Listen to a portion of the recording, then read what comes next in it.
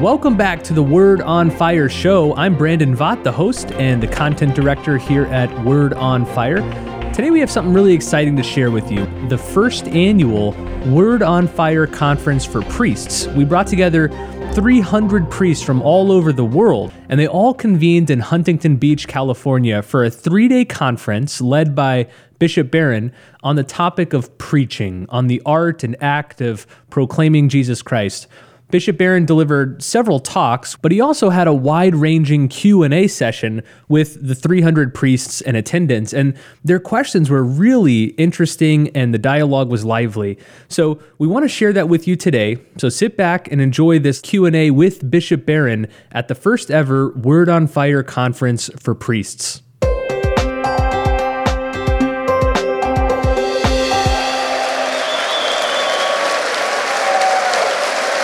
Welcome back to the Word on Fire show. We're here in Huntington Beach at the National Conference for Priests, brought to you by Word on Fire, and we're here with 300 priests.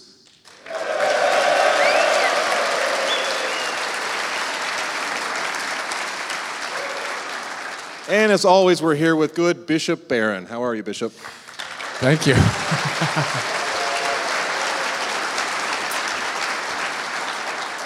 I'm doing great, Jared. Thank you. And it's just been a joy. It really has to be with all these great people. And I've just been enjoying the days immensely. So terrific. Wonderful. And we also have a special guest with us as well, Mr. Matt Nelson. How are you doing? Good to be here. Having a great time.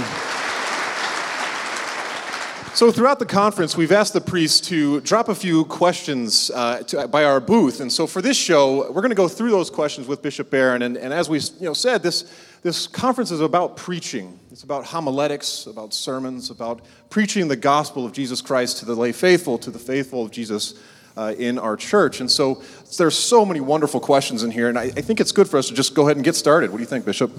No, I don't think so. No, go ahead. That does that. I glanced at a couple of the questions, so I might be thrown for a loop here. I really haven't seen the questions in advance. All right. Well, to just get started right away. Okay. Can you speak to storytelling in homilies? When I was coming of age, I mentioned Jack Shea earlier, who taught me at Mundelein, and he was famous, stories of God, stories of faith, and in his approach to homiletics, it usually was the telling of in his case, beautifully crafted story. I certainly get that people tend to remember narratives. They remember stories more than, abstract descriptions. What Dana was just talking about, the beautiful, tends to stay in people's imaginations longer than an idea does. So I get that. Now, I've heard priests say over the years that some of them just aren't very good at storytelling, and they felt the pressure of that. Like, how do I put together a beautifully crafted story? But here's my major observation. As long as the stories we tell are drawn into the far greater and more compelling story of the Bible, the danger is running away from the Bible too quickly and telling our stories, I would say draw our stories into the great biblical story. Be able to articulate that story really well and compellingly. And then you can bring all things captive to Christ, including your own experience as you articulate it in a narrative way. But I wouldn't want it to be an excuse for running away from the Bible. And that's what I think I saw when I was coming of age, too much of that. So stay with the wonderful narratives of the Bible. Dana mentioned Faulkner. I remember as an old man, Faulkner was asked by some students, "What do you read?" And he said, "The Bible, mostly the Old Testament." And of course, Faulkner, that's certainly true. It massively influences his own writing. But there's one of the great artists of the 20th century, and it was our book, that he read. So, quick answer to a complex thing. Okay, good. Let's move on to the next question here. So this question takes into account the common experience of taking advice or recommendations from lay people about your homilies and your preaching. So how do you, Bishop Barron, take the advice of the lay faithful when it comes to preaching? I totally ignore them. No, I'm joking. No, one thing I recommend it. I warmly recommend it. I think priests, if they can find a group of trusted laity, that they respect and will be helpful and honest with them, is share your homilies with them as part of your preparation. I like that. I remember being part of a community years ago in Chicago where a group of us who all preached got together and we talked through our preparation. I love that. It was very helpful to me. So I think if you've got some people in the parish that are really good and you trust them, terrific. Work with them, hear from them. Also, feedback. There's a guy from actually my home parish in Chicago, St. John of the Cross, and he's a self-appointed sermon critic. So he came up to me. I gave him. I'm the sermon critic here, and I want to tell you, here's what I really liked about your homily, and here's what I didn't like. I thought, who cares? Go away. I mean, who? So I wasn't too fond of him, but I think that's fine. If there are people that you know and trust and can give you really good feedback on a homily, terrific. So I think that's very helpful. So the next question goes into more of the kind of technicality of it and asks the question about preaching from the pulpit versus walking around. Yeah, good. That's a good practical one. Theologically speaking, there's a lot of virtue to preaching from the pulpit. I get that because you're preaching from the place where the word is proclaimed. And that's important. It anchors you. So there's a theological reason for it. There's also, I think, a practical reason in the case of many people who drive the people of God crazy with the constant pacing like a tiger in a cage. You know what I mean? And I've known people like that they want to be, really out there, and I'm relating to the people as I'm walking around like an animal. And people say, would you please just stop? It's because you're driving me crazy. So I think there's a virtue as well, if that's a problem you have, to get yourself just sort of anchored in place. Now, having said that, because I came of age this way. When I was ordained back in the mid-'80s, I mean, everyone walked away from the pulpit and to establish a greater contact with the people. And depending partially on the architecture, I find, of the church, if the pulpit really is far removed or it's too far up or something. So I tend to do that. I tend to come out and establish more of a direct contact. But partially it depends on the geography of the place. Now as a bishop, something I've done, there was a professor at Mundelein, a good friend of mine, Bob Schoenstein, and Bob always preached from the chair. And I think there's a great power to that as well. It's one of the legitimate places you can preach from. So the chair, where we pray from, I think that had a certain power. So part of it's theological, part of it's practical. My own method, I didn't do it today because I didn't have the mic on, but I tend to come out, from the pulpit and preach. But I wouldn't say that's written in stone. Okay, great. So now we've got a book recommendation that this priest was looking for, and I'm sure that others will share that desire. So the question is, you've talked a lot about the importance of drawing from the Old Testament in preaching. And so the question is, what's the best scholarly respected book that you're aware of on the fulfillment of the Old Testament? Oh, N.T. Wright, I would say. The one I referenced, the Jesus and the Victory of God. It's about 4 volumes or maybe 5 volumes. That was a life-changing book for me when I found it. What's funny about that book, too, is I found it through a really negative review. You're reading about a book, and the reviewer hated it. But as I'm reading the review, I thought, well, that sounds really interesting. That sounds really good. So I went over. I remember I was at the University of Notre Dame. I was there as a scholar in residence. And I went to the bookstore, and I looked up. I didn't know this name at all. And there was a whole shelf of his books. So I bought the whole thing. And it changed my whole approach to it. So I think from a scholarly standpoint, that's the best. Read Brant Petrie if you want. Now, Brant writes academic books as well, but he writes popular books too. He's good at that too, I think, of showing the links with the Old Testament. But you know who the best people are? The fathers of the church. They did it in their sleep. That's all they did. And they were much closer to the biblical time than we are. So I would strongly recommend the fathers, but read N.T. Wright today. So the next question, it goes into this somewhat of a revival of more of a somewhat fear-based proposal of the faith, sort of a fear of the afterlife and the like. And they mentioned that there's in the Word on Fire movement we talk about a lot about attracting people by the joy of the Christian life. So how would you respond to those who emphasize maybe a more fear-based preaching versus that of leading with joy? Yeah. I do a lot with younger people and with nuns, those who have no faith at all, who are antipathetic to religion.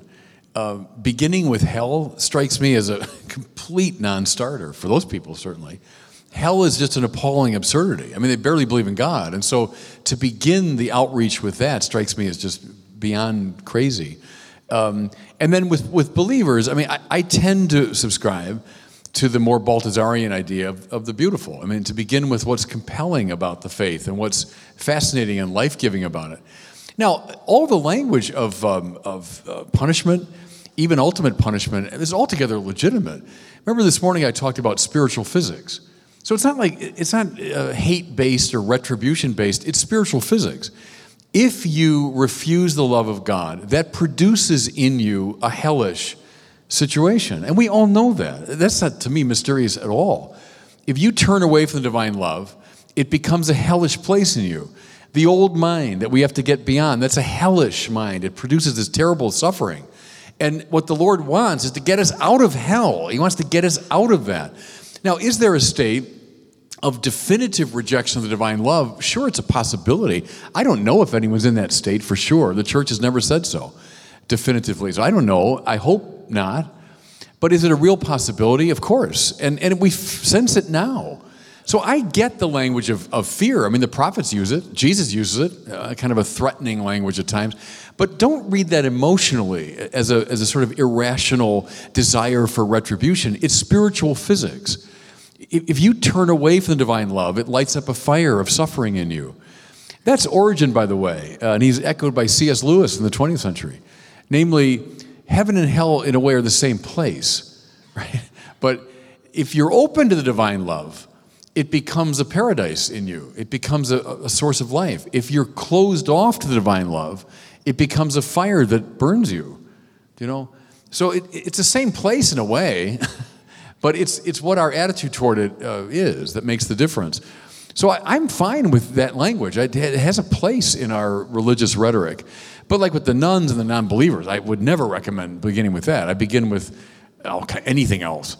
But with believers, I would talk about it, but I wouldn't lead with it. I think you begin with the beautiful and the good and the true. Now resist those things, trouble will come. Absolutely. Like this beautiful building, jump off the roof, you'll be dead. It's just the beautiful Pacific Ocean, but you jump in it, and in an indiscriminate way, you'll be dead. So that's the way it goes. So I have no quarrel with that, but I wouldn't lead with it. Great. Okay. Bishop Barron, you're a very prolific writer. You've proven that by writing scholarly books. You've written essays. You've written books at a popular level and regular articles online. So the question is, do you ever get writer's block? And if you do, what are the remedies you use to get past that? I would say, honestly, no. I've not really experienced that. I started writing seriously in 1990, it would have been, when I was in Paris. And I was starting work on my doctoral paper. And I remember distinctly praying and saying, okay, Lord, I'm starting my doctoral paper. Please guide me. And from that time, really, I've never stopped writing. So I've always been writing something, whether, as you say, it's a book or it's an article or it's a longer study. When I was doing my doctoral work, I wrote 6 pages a day. Now, mind you, that's when I had nothing else to do. That was my full-time job, was to write. But I produced 6 pages a day, double-spaced. And at the end of that, I stopped, and I went for a walk, or I enjoyed Paris or whatever. But I forced myself to write 6 pages every day. And I can't do that anymore, but I do, in a way, force myself to write all the time. And in a way, it's good now. I've got to write sermons, I've got to write columns, I have to write, books and so on. So I have to do it. But I think it's just that steady practice. Not that I'm writing deathless prose at every sitting, but you get to your, John Paul called it your intellectual workbench. I've always liked that. Like I'm at my intellectual workbench. I'm now going to work. I've always loved it. I've heard it William James ascribed to him, other people, that I hate writing, but I love having written. And I have that feeling a lot. I think writing is like breaking rocks. I really do. I don't find it easy. I think it's very hard. And I do try to pay attention to sentences and to, balance and rhythms and that sort of thing. And I think it's very hard, but I love having written. So I found it to be a great source of joy for me. And I must say, honestly, I don't think I've ever really experienced that writer's block. I've now maybe I'm not that good. I'm supposed to be great writers, might get stuck. But I've not really experienced that. As a fellow writer, just to also add to that, one thing that was suggested to me is that go back and read some of your favorite authors. It helps you get through that block. It helps you kind of gain some inspiration from them as well. But to go into the next question, so Pope Francis recently spoke about the evils of clericalism, particularly in his recent letter that just came out in regard to the scandals. And so how would you define clericalism, and how would you guide a priest to stay away from those so that they can really focus in on evangelicalism and evangelization? Yeah, good. I go back to Cardinal George again, who always said it's when you dissociate holy orders from baptism, that's clericalism, that you forget the connection to the baptized. I mean, we exist as priests only to serve the baptized. That's the only reason we're here. Our baptism matters much more than our holy orders. That's much more fundamental to us, being grafted onto Christ. And so holy orders serves the baptized. When you forget that, then you have clericalism. You have a sort of obsession with holy orders in itself, and you forget that it's a ministry always of service. So I guess I define it that way. It's a problem in sacramental theology that you divorce them. Then what does it look like on the ground? It looks like all these things the Pope is always complaining about, quite rightly. Looking for privilege and status and honor. And I mentioned it today. I mean, wealth, pleasure, power, honor. And for us, some people can eschew those first three pretty well, but honor, the titles and status and prerogatives, that we kind of like that. And it's a substitute for God, one of the big four, so that's how we fall into it. I guess it's always the return to service, that you're there to serve the saints, to make saints, to help people become holy. That's why we exist. And when you forget that, then we fall back sort of curvatus in se, right? Augustine's thing. We become caved in on ourselves, and that's clericalism. Now, it should never conduce toward a sort of a hatred for the priesthood or a shame of the priesthood. Now, when I was coming of age, and many in this room know what I'm talking about, that was more of a problem, I think. If people were ashamed, ever to wear a collar, or ever to, say that you're a priest because you're a clericalist. Well, that's silly too. I mean, no, you proudly claim who you are. You're a priest of Jesus Christ, ordained for service. So in that balance, you find the right place. But we oscillate. Paul Tillich was right about that. The great polarities, we're always oscillating back and forth. In my lifetime, I've seen it over and over again, oscillating back and forth. Oh, they're too clerical, and oh, they're this. The right balance is holy order serves baptism. I think that's the solution to it. Okay, so we've got a question here about the sacred scriptures. So, Bishop Barron, can you please expound on the distinction between what is in the Bible and what the Bible teaches, and how does this inform preaching? Yeah, good. That phrase, I don't know if you picked it up from me. I got it from William Plaker. William Plaker died way too young. He was a Protestant thinker, taught at Wabash College in Indiana. He was a student of... He's in the Yale School of Theology, kind of a colleague of Stanley Hauerwas in that post-liberal school, which I'm very fond of, actually.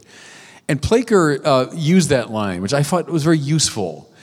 The distinction between what's in the Bible and what the Bible's teaching. So there are a lot of things that are in the Bible, right? A lot of things you can point to, which is why quoting the Bible out of context is almost always a non-starter, because you can find pretty much anything you want in the Bible. Even, there is no God. But you forget the fool said in his heart, there is no God. But I mean, my point is you can find whatever you want in the Bible. But there are a lot of things, his point was, that are kind of along for the ride culturally. They were part of the cultural milieu of the time, or maybe even some of the cultural detritus of the time that was carried along in the Bible. Better, Plaker said, and I agree with this, to attend to the themes and patterns and trajectories within the Bible, to find out what the Bible really is teaching on something. Maybe a good example in our American context is slavery. Think of the slavery debate in the 19th century. You had a lot of Bible-believing people on both sides of that issue. a lot of people saying, hey, look, the Bible talks about slavery and seems to countenance slavery, and Paul, kind of assumes it. But then other people were saying, yeah, but look at the great trajectory of the Bible toward liberation, toward love of even one's enemies, toward the dignity of each individual. We're all called. The thematic pattern and trajectory of the Bible runs totally against that idea. So I think that might be an example of what the Bible teaches and what's in the Bible. I just found it to be kind of a pregnant distinction, that it was a helpful way to get at some of these difficulties. I mean, not that it solves every problem. We're going to have debates forever, which one is it? Is that what the Bible teaches, or is that simply along for the ride? And what I'd say as a Catholic, our way to handle that is, what's the church telling us?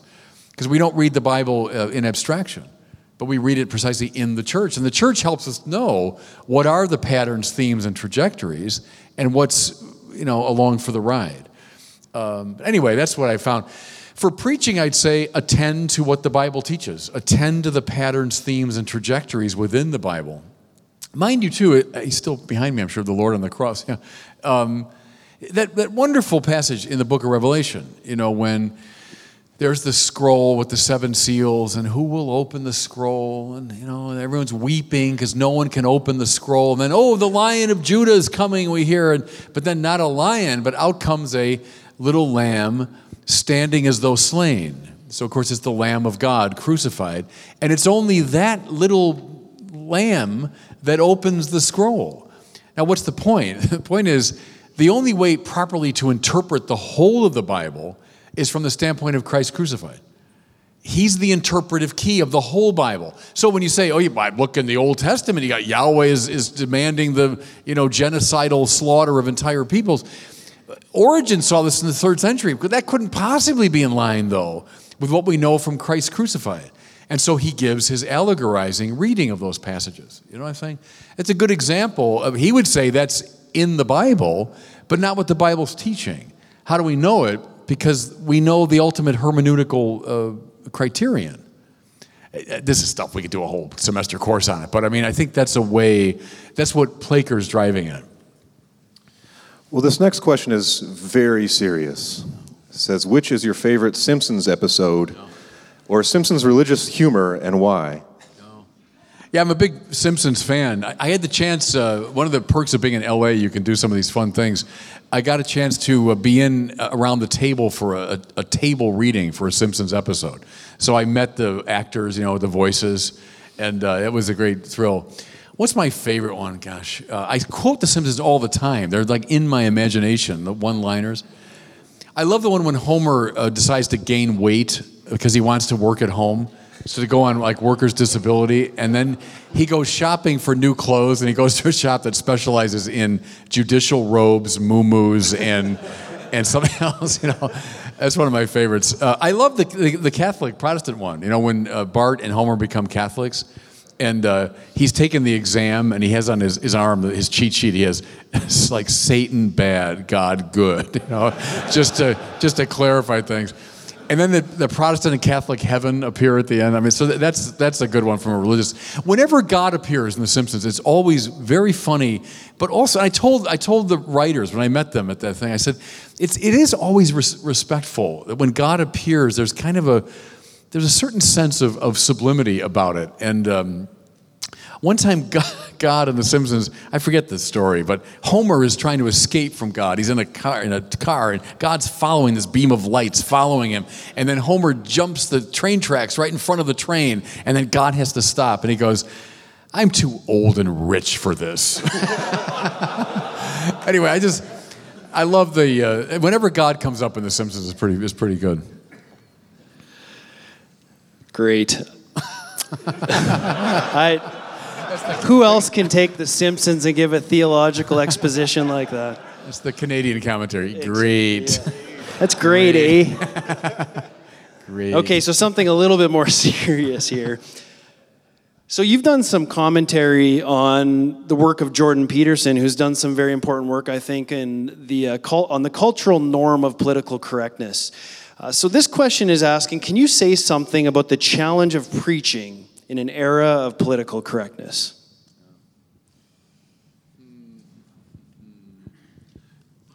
Yeah, you mentioned Jordan Peterson, whom I do like in some ways, and I'll tell you, Jordan Peterson is getting through to young men, especially, which I think is very interesting, and he does it with a lot of tough, straight talking to them, and smart talking.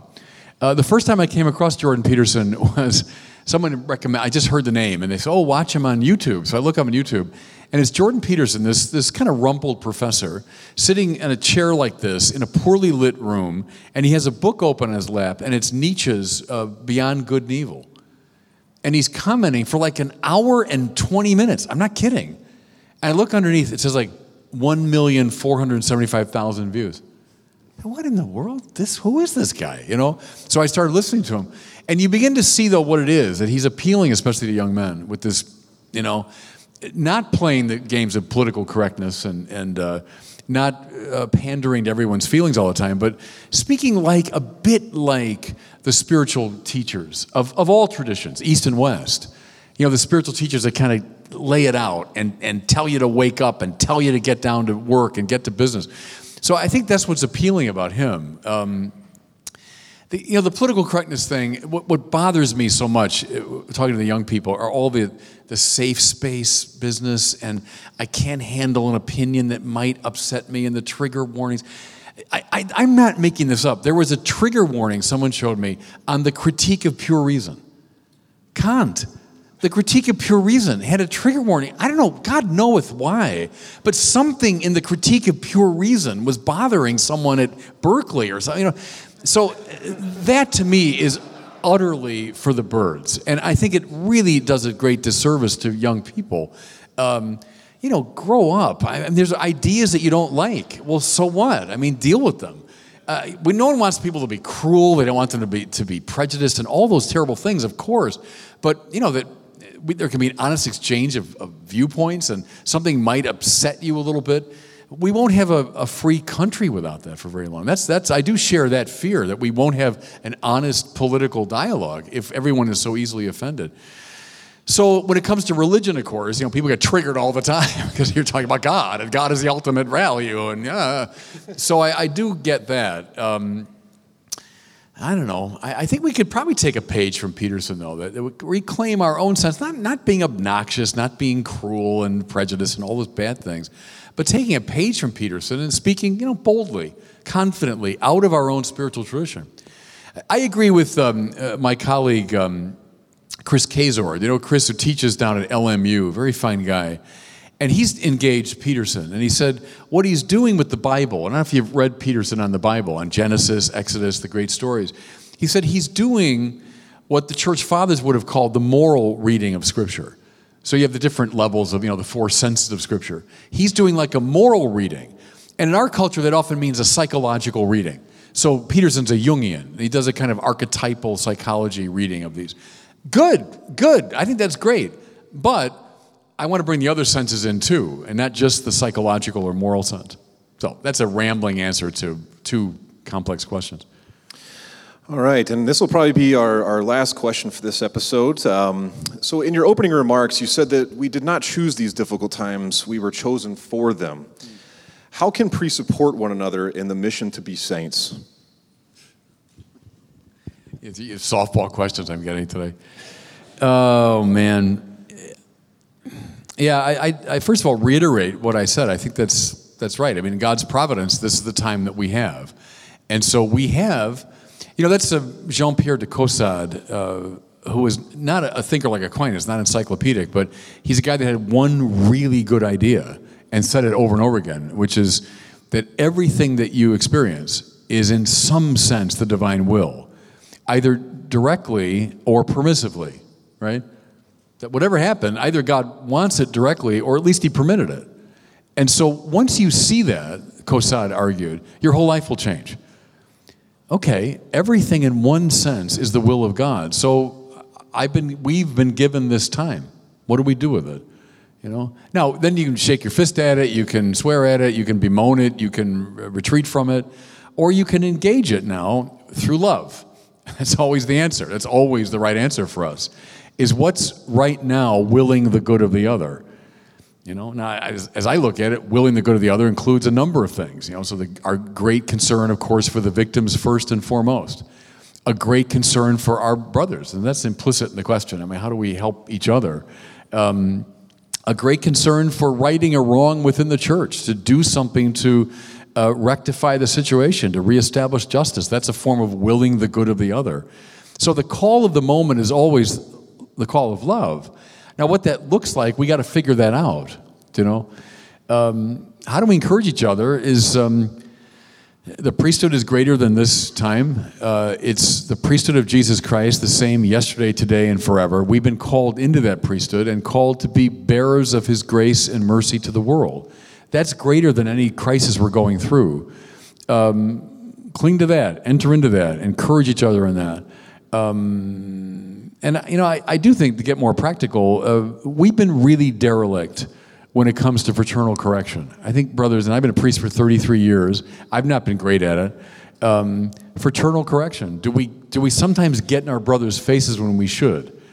That we tell them, look, this thing you're doing, or, I've been noticing behaviors of yours that really are not right. And I think we've been bad at that. And even those in high positions who should be doing it in terms of their office, but even those of us on the ground, just with our friends, have we challenged them when they're out of step with what they're called to be? So that's part of it. But all of it's under the aegis of love and of responding to this present moment, which in some sense is the will of God. We've been chosen for this time, I hope that helps a bit, but I'm trying to muse my way through it too. Well, we hope you enjoyed this Q&A with Bishop Barron and all the priests attending the first ever Word on Fire conference for priests. But as always, thanks again for listening, and we'll see you next week on the Word on Fire show.